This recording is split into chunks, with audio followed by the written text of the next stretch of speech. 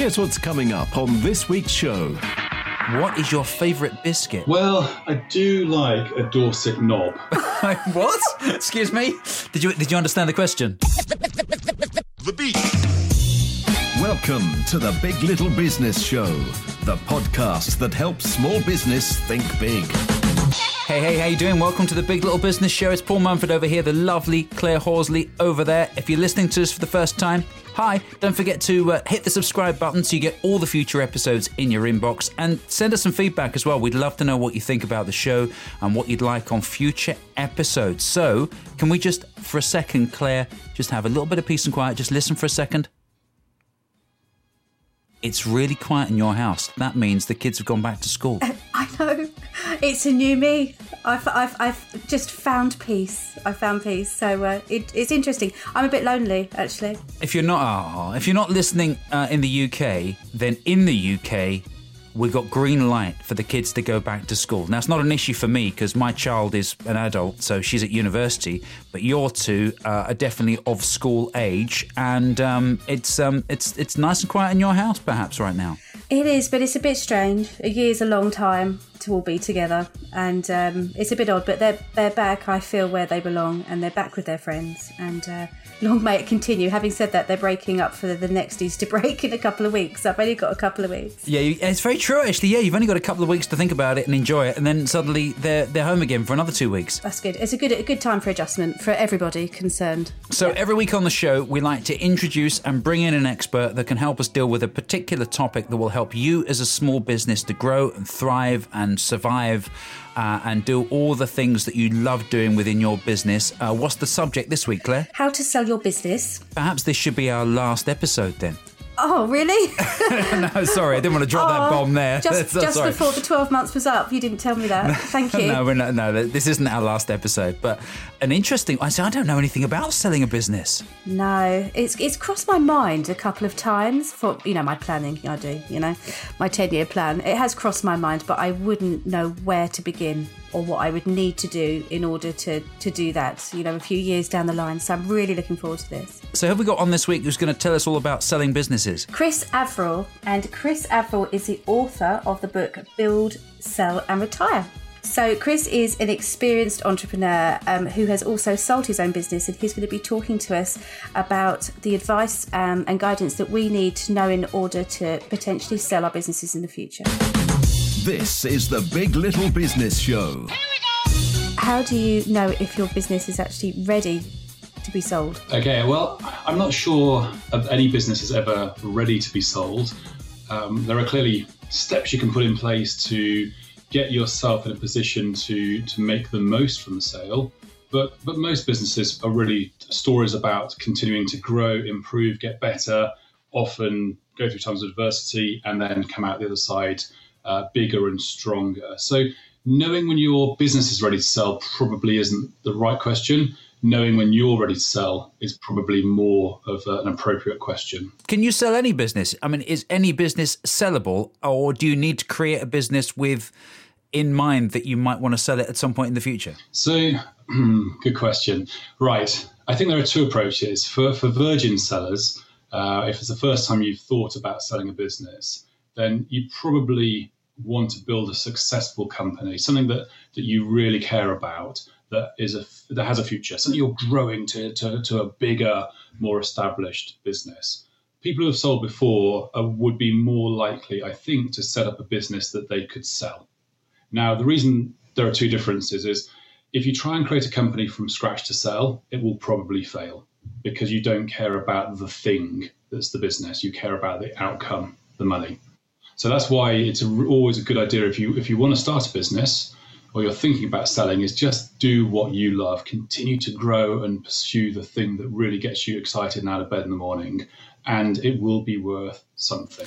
Yeah, that's a really good answer. I like that. Yeah, so I was thinking actually whether when you do start a business, you've answered the question really that, maybe not have the view to sell it initially, like not start a business with the view to sell it.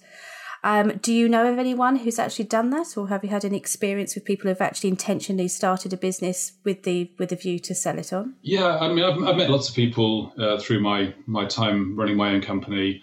And as I was writing my book, I was interviewing lots of founders who are selling or who'd sold. And I have met plenty of companies or plenty of founders who run companies that have been set up purely with the view of selling.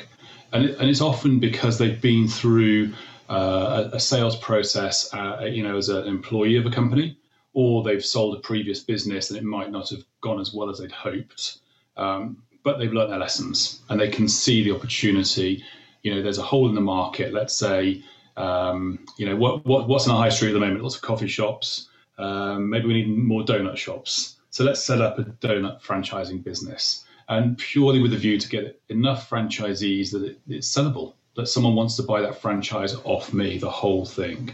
And that's, I've been through growing and selling a business, so I can see the opportunity of picking a niche, creating a brilliant business, but with the explicit plan of selling it before I get too much older. We always need more donut shops. We do, honestly. There was something in the paper this morning about some guys being kicked off an estate, like a country estate, for selling too sugary donuts. What? I mean, what is a donut if it's not sugary? But that is what a donut is. Otherwise, it's a kebab. I don't know.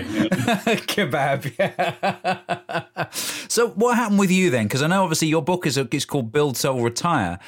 So was there, I guess you must have started your business because it was something you wanted to do. So did there come a point with your business that you thought, oh, perhaps I could sell this? Yeah, absolutely. I set the company up because I was frustrated with the company I was working for. I spent a short amount of time in a digital agency and just thought I can do this better. I've been working for many years to that point, by the way. So I left and set up in the downturn of 2003, thinking, how hard can it be? And it turned out it was very, very, very hard. I struggled to get a single client for 6 months. So I almost failed before I started. But I got a client and I kind of pursued the business dream, and over time turned it from a lifestyle business where I was doing some work, hiring some freelancers, taking time off for holiday, into employing people, bringing in international contracts and taking office space. And as the company grew, I realized I had something of value, i.e. it was paying me well, but it was growing, and there's demand in the market for people buying businesses like mine. So I did, at the back of my head, always think one day I'll probably sell. But if I was asked by anyone, my team, my family, my friends, I'd be no, I'd never sell. This is my lifeblood. This is my DNA in business. Why would I sell? Why would I give up on what's I've worked so hard for? So I basically lied for about 14 years. So is there a particular stage, do you think, within a business journey, or maybe within your own business journey, that is the time is right to then sell the business? Is there any particular points or maybe signs that you may have which would indicate that now would be the right time to sell? Drinking too much, exercising too little, and crying a lot. Crying a lot. I mean, in all seriousness, the time you first think about selling is when you are really struggling. And we all go through it. And this last 12 months is a time where so many businesses have gone to the wall, but also a lot of businesses, more than have failed, have really learnt and reformed, re-strategized, got rid of dead wood, and I've come out the other side super fit. But, I went through a downturn. I nearly lost the company twice. And the second time, I just started going around seeing people I knew in the industry who ran big businesses saying, I will give you my company as long as you keep the staff on. I don't want any money. I've just had enough. I'm on my knees. We're about to run out of cash, and I'm desperate to get out, because it's being a founder. There's such a weight on your shoulders. In my book, I talk about it's lonely at the top, and it is so lonely. You're on your own. I couldn't tell my wife. I couldn't tell my friends. I couldn't tell the people I work with. So founders often find the time they think about selling is when they're in trouble. But the best time to build a successful business up is when you're at the bottom of that trough, because that's when you get clarity. That's when you can see, if I can get over this hurdle, I can make it even better. Obviously, it's important to know when the right time is to sell the business, but I guess as well, it's important to know why you're doing it as well and what you want life to be like afterwards. Yes, two excellent points. So I guess to wrap up the last question with a positive is the best time to sell is when you've had a good year or two, 1 or 2 years good growth, and you're feeling strong. Because if you sell when you've had 4 or 5 years of good growth, you're probably at the top and you're about to slide down the other side. So if you do any sale that requires an earn out or money held against targets, the risk is if you sell it at the peak, you'll then lose that additional value because you won't hit your targets. So that's the first point. Sell when you've had a good couple of years of growth, but don't wait too long if that's the thing. Why sell is the most important question in the world that none of us ever ask ourselves. Why are we selling? And it's the most, I think it's Simon Sinek's book, Start With Why, is like the most important question. Why am I doing this? Because you sell. And I spoke to a guy last week. He got £5 or £6 million for his business. He used to joke in the pub with his mates, we're skiing, get £1 million. What would you invest in? He said, I got 6 million. I invested it and I realized it wasn't enough for me to retire. And I'd got rid of the thing I loved. I didn't know what to do with myself. So he's gone back to work. Oh my goodness. I mean, even though you have sold your business and retired, you've kind of almost got to a point now where you're working again, aren't you? All I can tell you is it's very expensive flying planes. Yes, this is one of your hobbies, isn't it? One of your retirement hobbies is to learn to fly a plane, but obviously then you got to be able to pay for the thing. For the fuel. So yes, when I was young, I nearly joined I tried to join BA, and then I tried to join the Air Force, and I ended up doing design instead. And I'd always promised myself I'd get back into flying. So I learned to fly during my first 18 months of not working. You know, one of the things about writing the book and about talking, having time to think about what I did, is I realized how much I could have done with my help when I was growing my business. And I either met people who were unwilling to help or who didn't know what they were doing but were willing to charge lots of money. Very unscrupulous consultants out there. So I just thought, I can sit around on my bum and fly planes, but, I don't play golf. My mates, not many of my friends are into flying, and most of them work. So actually the best thing for me to do is give back a bit. So I have spent the last nearly 2 years doing free mentoring and just helping any business owner who wanted to help, especially through downturn. And then over time, I've turned that into a paid relationship, partly because it pays for my jet fuel, but partly because if there's no pay, there's no commitment. And if I don't get people to pay for my time, then they won't do what I ask. And they don't do what they ask, they're not going to improve their business. So it's a kind of contract between us. So I try and do about 5 days a month at the moment. I don't do work for, I mentor for the Prince's Trust, businesses there. And I also work with Missing People, a charity based near me. So kind of, I keep busy. So are you busy or retired? No. Oh my God, I worked so many hours and I traveled the world. I mean, the last 2 years of my career after I sold to an Argentinian business, I was in Latin America a lot, West Coast US. I had my own office in New York and I was running Europe and I was based in Madrid. So I was in Madrid at least once a week, and then South America and West Coast US and East Coast. So no. So if somebody is looking at the business and maybe thinking about selling it, what sort of things would a business owner need to do to prepare it for sale, to get it ready? There's a 3-year plan, but it doesn't matter how far down that timeline you are to start the process. It just means you've got to get more done in a shorter period of time. So if you've got a business and you're thinking about selling and your business is doing okay, you've bounced out of the downturn and you're feeling positive, then there are some very basic things to get in place. Firstly, find a mentor, someone who's been through it, who can give you some objective support. It's really important that you're able to just bounce ideas, release some of the pressure, and work out whether you should sell or you should grow. The next thing is get your house in order.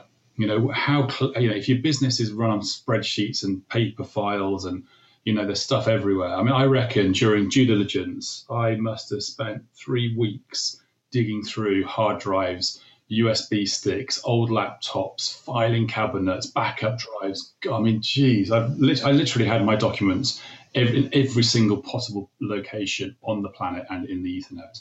So getting your house in order is key, because that's the people buying you want to know how good you are, how you're making the numbers up, or are they true? And then what's your contingency plan? Like, how do you have someone running the business for you so when you sell, you can step away? I guess at this point now, in the world we're in now, not necessarily COVID, but I mean, over the last 5 years, with social media becoming a much bigger thing, having your social media channels in order too is quite important, right? Yeah, I mean, your presence, that's a brilliant point, actually. Your whole proposition and presence is absolutely critical. And you know, having a longer term plan rather than just going, I'm selling today. If you have a longer term plan, you can plan how you communicate your business to prospective buyers. What are they looking for, and how do you talk about yourself? Because if you're smart, you basically tweak and tune your whole proposition and social media content to give the message you want to give. If you're looking to buy a business, I mean, let's just say I'm looking to buy a business and I hear about a business that's for sale. I guess that for me, the first place I would go was go and check them out on Facebook or Instagram or whatever and see what they're doing. 100%. It's absolutely that. So your public, the perception you have in the public sphere, you know, is critical. And it's hard because you get busy. You know, people tend to be busy doing the job and not thinking about building content, continually keeping that content updated and refreshed and saying the right thing. So, yeah, getting someone to help with your content, creating the right profile. I mean, it makes difference between a sale and not selling, between selling for 5 times your profit and 10 times your profit. And it means the difference between selling to the right business, finding the right person to take your company. Yeah, I guess if you've built it up and you're passionate about it and it's your baby, you don't really just sort of hand it over to anyone, do you? You've got to be the right person. Well, it depends on the multiple, really. But yeah. I mean, you know, would you sell your child? No. Would you sell your child for £100 million? Oh, yeah, here, I've got 2 actually. Yeah, have my child, take them now. So I know you mentioned about having an advisor to help you sort of work out this planning process and get every duck in the right place so you can sell your business. I mean, what happens? I mean, is it like sort of going to an estate agent saying, can you sell my house for me? Is it the same with a business? You go to someone and say, right, I want to sell my business. Can you find someone to sell it to who would like to buy it? Is that the way it works? So quite often what happens is someone approaches you first and says, I want to buy your business. Or if you've got a good social media profile and you're getting lots of good content out there and you're winning awards and things, people will be knocking on your door the whole time. So you kind of ignore them until someone serious comes along. But it really depends on the sector you're in, what type of business you run, how big it is. Different people are looking for different things. So it might be you do just go to a broker and say, help me sell my business. I want to retire. I'm done here. And that they will have people in mind who they will approach about the potentially buying your business. Other situations are where, like we took the view of, I wasn't sure I wanted to sell. I had an approach from an American firm, but I thought, let's see what we were. So I got my broker to do a soft sell. So they basically ran around the market and talked to key buyers and said, we have a really interesting business in this sector. What are your thoughts? And they came back with about 70 businesses that were interested in buying us. Wow. Which blew me away, quite frankly. And I thought we might talk to 4 or 5 different companies who I knew. And he came back with a list of a whole lot I'd never even heard of before. Wow. So how do you actually know how much your business is worth? How do you work that out? So first of all, remove all the emotional baggage that you bring with your business. No one cares about your missed birthdays, the nights, the weekends, the holidays. I've flown back from so many holidays to pitch for things. It's ridiculous. So you've got to be very objective, and as founders we tend to be quite subjective, and we often overvalue. So there's some in the industry you're in, there will be a simple calculation of what your business is worth. If you have a business that sells products and you have intellectual property and you have a long order list or order book, then there will times X. It will be like, I don't know, let's say 5 times your turnover, because you've got real tangible things, stock, long order lists, and you own IP, which is worth money. If you're in an agency world like I was, basically we had 3 months worth of work that we could see at any one time, pretty much, maybe 6 months. I had 60 or 70 staff, nothing unique at all, just very good people. But we got, close to 10 times our profit because we were in a sector that was very hot. People wanted to buy businesses like ours because they were expanding fast. So, my broker told me what the calculation, you look between 7 and 10 times your EBITDA, your profit before tax. And that's what we got. So, it's once you get into it, the answer is relatively obvious, but it's always important just to temper your expectations. It's probably not worth what you think it is. When you do sell your business, I'm just thinking about the emotional roller coaster it may be by effectively letting go of your baby, something that you founded and created and invested so much time, time investment and or money as well. So when you actually come to sell your business, can you still be part of the running and the operations of it legally, or are you not allowed to? Gosh. You do. I mean, I could talk about this for like a week and cry whilst I do it. I'm actually welling up. Please don't do that. We didn't come with tissues. Oh no, sorry. Oh, don't worry, I've got some here. I always carry a bag. So really, the emotional side is the biggest burden that you encounter. So you move from being responsible for everyone's livelihoods, really their pay, their mortgages, their savings, their kids' school fees, their lives. I had 70 people plus in my business. So you are so used to being the buck stops here person, and then you sell, and you slowly watch your responsibility diminishing, and you slowly watch your business change in a way that you'd never perceived. Oh, okay. So it's a gradual process then. It's not like you just hand the keys over to someone else and disappear. It can take a little while for that transition to happen. Well, there's usually a transition period where there are warranties in place and things that you've got to either stick around or you don't get all your money until all they've had a quarter of results back, and they can check that you haven't been sort of shifting money and hiding things. But very often people will go into sales where there's an earn-out period where you're tied in for 1 year, 2 year, 3 years, where you continue to work and operate in the business and hit targets, and then you are paid out on the success of those targets. And earn-outs are literally the worst thing in the world, totally stacked in favor of the acquirer and totally stacked against the seller, because the acquirer is taking no risk. I'm going to hold back £2 million for you to hit your targets. Well, if you don't hit them, I save the money I have to pay you. And if you do hit them, you're going to make more money for me than I'm paying you. So it's a win-win. So it's very emotional. And I wasn't conscious how hard it would be. And then I couldn't leave. I didn't know what to do with myself. I had to get a coach who was amazing and the best thing I've ever done. And she helped me really sort out my priorities, work out whether I should stay or go, and help me sort of make that emotional break from being an ex-founder and now an employee.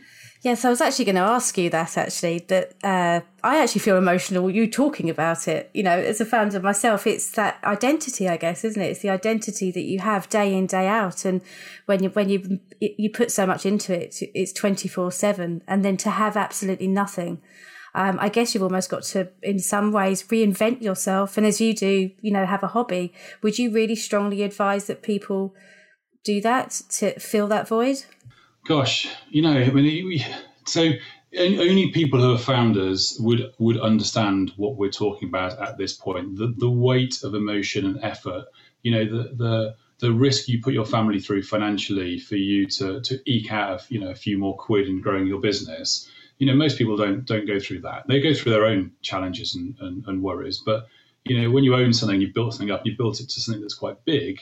Letting it go is very, very hard. So if you don't have a reason for selling, and if the money is the only reason, then you're likely to find yourself quite disenfranchised with the process, full stop. If you're doing it for a good reason, be that to build a new business, retrain as a yoga instructor, or take time out like I did, hang out with the family, learn to fly, do some stuff, and not plan to go back to full-time work, then you're going to be much happier. It's not easy, but you definitely need something. And I think a hobby is probably underplaying it. You need a new life focus. Like, lots of people get divorced when they sell their companies. Do you know why? I've been in the office 17 hours a day for the last 10 years. I'm never at home. And then suddenly I'm at home all the time. But yes, you need a focus, like a big focus, like a whole life thing.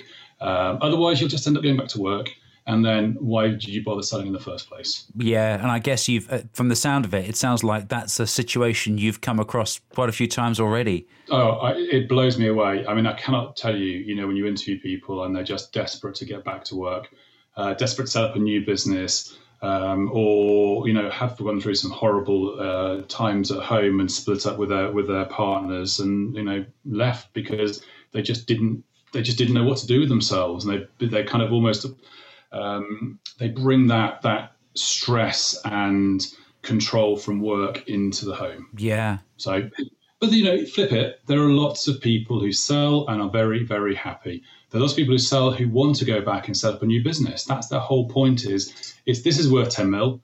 I'm going to flog it, and then in 3 months' time, I'm going to go and do it all again. But I'm going to sell the next one for 20 mil. Oh, I'm sure there are lots of different reasons why people would want to sell a business.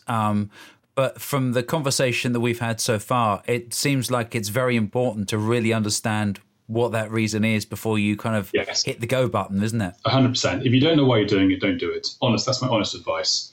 It doesn't take long to work out what you should be doing with your life, but you do need to take that time just to plan what happens next. So emotional things aside, and obviously we know it's an emotional thing because your business is your baby.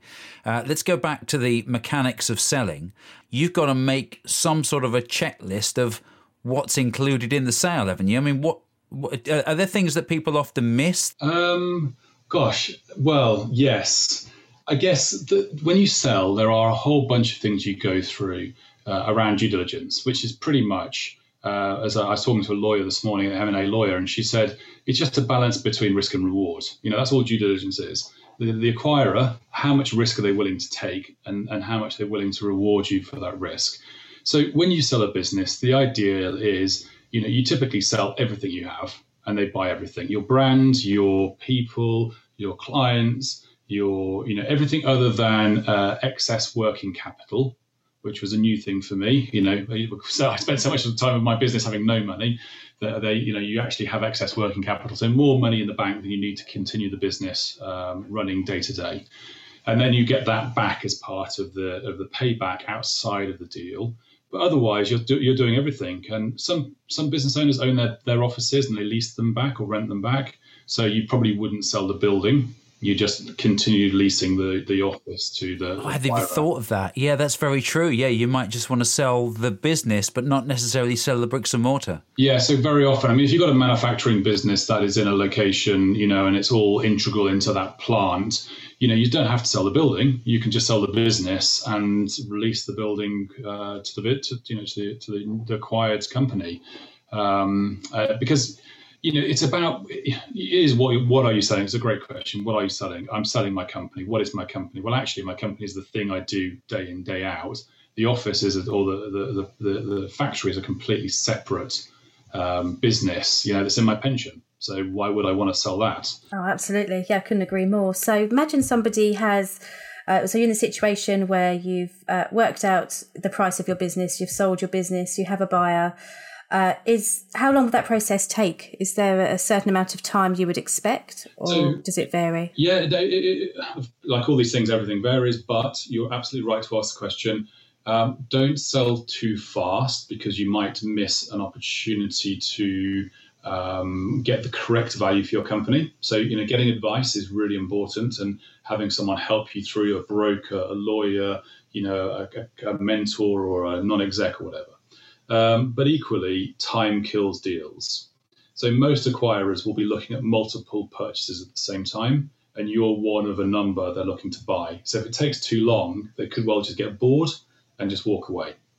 So the further down deal structure you are, the more likely they are to buy you. But early on, if you drag your feet, you could kill the deal. And if you're greedy and you want more than they're willing to offer, and their offer is fair, then that kills deals too. So, it probably took 3 or 4 months from the initial contact to selling the company, which is pretty quick. That seems like a lot shorter time than I had in my head. Yeah, 6 months would be normal, maybe 12. But companies do. I've sat in on deals where they've been done in 4 weeks. Wow. Oh, wow.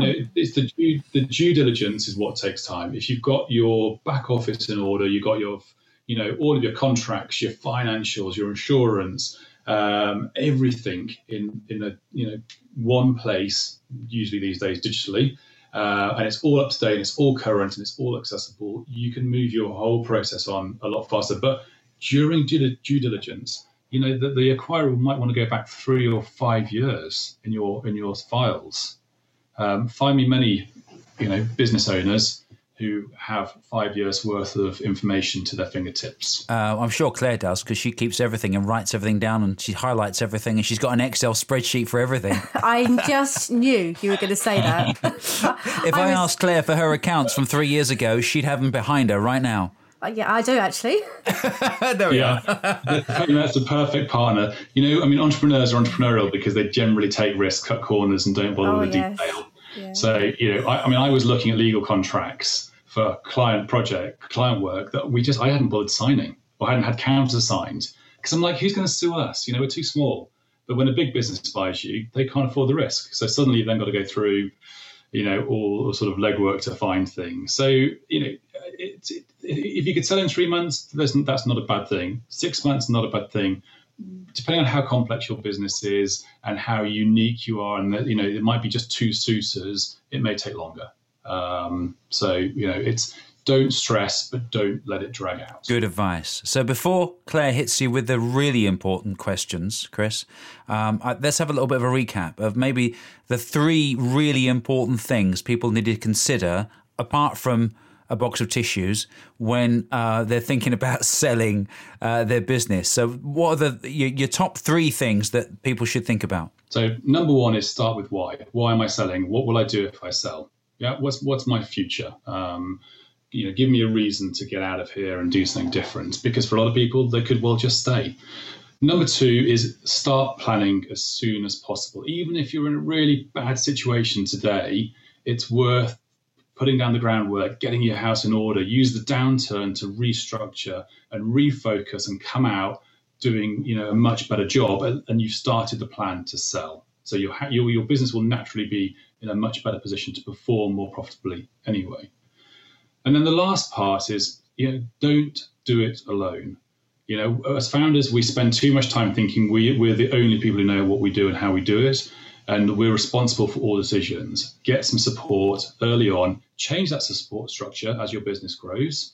The perceived wisdom that got us here isn't going to get us out of here. So keep upgrading your advisors, your non-execs, a mentor, but keep a circle of people with you who you can talk to and offload and share with. Absolutely, that is so crucial, especially I feel in the last 12 months as well. Surround yourself with people that are going to help you push forward.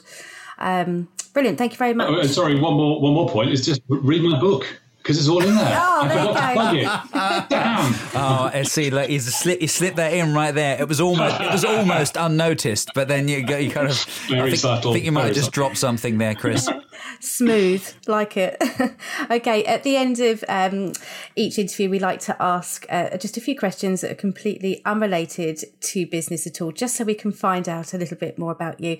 The questions are inspired by Inside the Actors Studio, and I'm going to go into your first question now, which is, what is your favourite smell, Chris? Fresh cut grass. It's a popular one, but there's a reason why it's popular. Like well, I was going to say aviation fuel, but that sounded far too pretentious.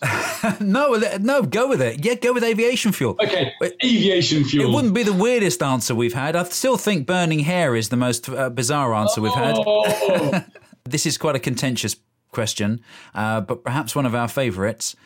What is your favourite biscuit? Well, I do like a Dorset knob. What? Excuse me? Did you understand the question? Well, it's a savoury biscuit. Okay, good. I'm glad you cleared that up. Very popular in Dartmouth. But I'm going to have to go with Garibaldi from my school days. I can't believe how popular Garibaldis are becoming this year. Very humble. You see, COVID has taught us one thing, which is to really celebrate the simple things in life, like Garibaldi. Garibaldis. Fly biscuits, aren't they? Yeah. My mum always used to call them dead fly biscuits. Exactly. So I'm still laughing at what you just answered. So if you could have a dinner date with anybody at all, whether they be dead or alive, but actually alive whilst you're having the dinner date, who would it be? Gosh, that is a tough question. Who would I have a dinner date with? I would quite like to have a date with the Queen. Oh, I think she might have her hands full right now, though. She is busy. She's busy. But you know what? There's so much that goes on in there that no one knows about. It would be fascinating to sit down and quiz her for an evening and just see what life is really like inside the palace. I wonder how honest she'd be. Brutally, I imagine.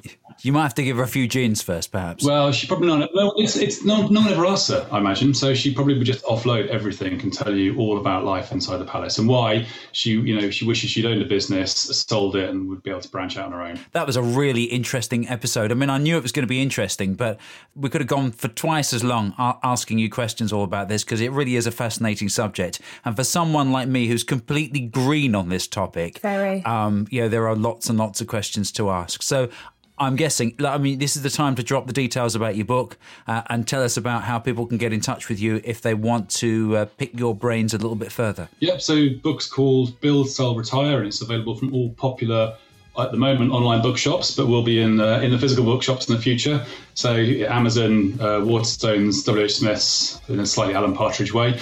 And I'm available online. LinkedIn is the easiest thing. Jump on LinkedIn or my author page on Amazon and get in touch. And I'm happy to give advice and help and, offer my wisdom and knowledge to anyone who wants to ask it. This is the Big Little Business Show, the podcast with bigger tips for small business.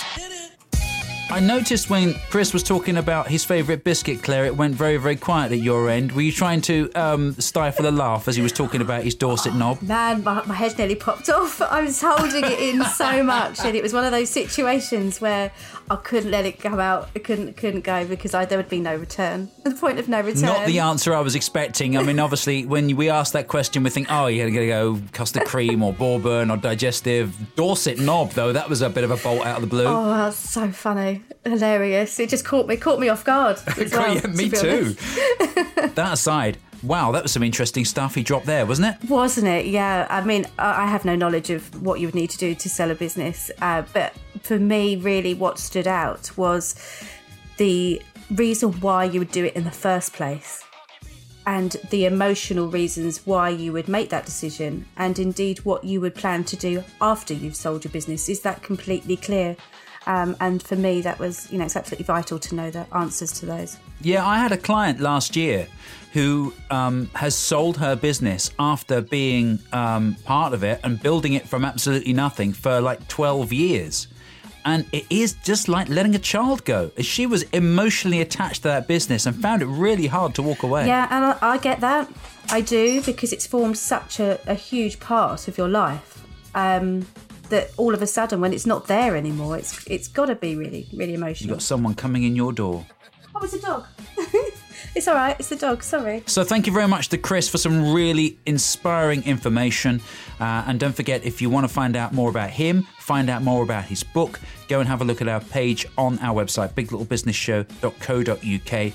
Click on the show notes and you'll find all the details about his book and how you can get in touch with him if you want to quiz him a little bit more about selling your own business.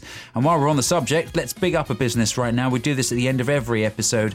If you've got a business and you're connected with us, maybe you're listening to the podcast or you've connected with us on social media, then we'd like to give you a little bit of free publicity. So who are we talking about today? So I'd like to give a shout out to Anne-Marie Slater from La Vista Designed Interiors. So they offer bespoke interior design, renovation services, and at the moment, I understand Anne-Marie is working on some lampshades, bespoke lampshades, which, as you'll see from the website, are absolutely stunning. I love, on her homepage, she's got this coffee table, and it looks like it's been made out of an old snow sled or something. Yeah, I'm not sure, actually, but it looks great. Well, some great stuff. I wonder if she made that. That's amazing. So it's a really interesting website, and go and check out what she does or pick her up on social media. I guess you can search for La Vista Design and pick her up that way. So thank you very much for listening. Thank you very much for Chris for joining us this week. Don't forget you can check out and get in touch with him via our website, biglittlebusinessshow.co.uk. And you can get in touch with us. We're on Instagram, we're on LinkedIn, we're on Facebook. And go and check out our Big Little Business Club as well, where all our previous experts and guests live. So maybe if you've listened to one of our older episodes recently and want to get in touch with one of our previous guests, then search for Big Little Business Club on Facebook, and that's where you'll find them. So till next week, we're all done. Say goodbye, Claire. Bye-bye. You've been listening to The Big Little Business Show with Paul Mumford and Claire Horsley. You can subscribe to get the latest episodes via iTunes, Spotify, TuneIn, and everywhere you find your favourite podcasts. Come and find us at biglittlebusinessshow.co.uk. And we're on Facebook too. Just search for Big Little Business Show. The Big Little Business Show is a PM2 Media and Excel Networking production.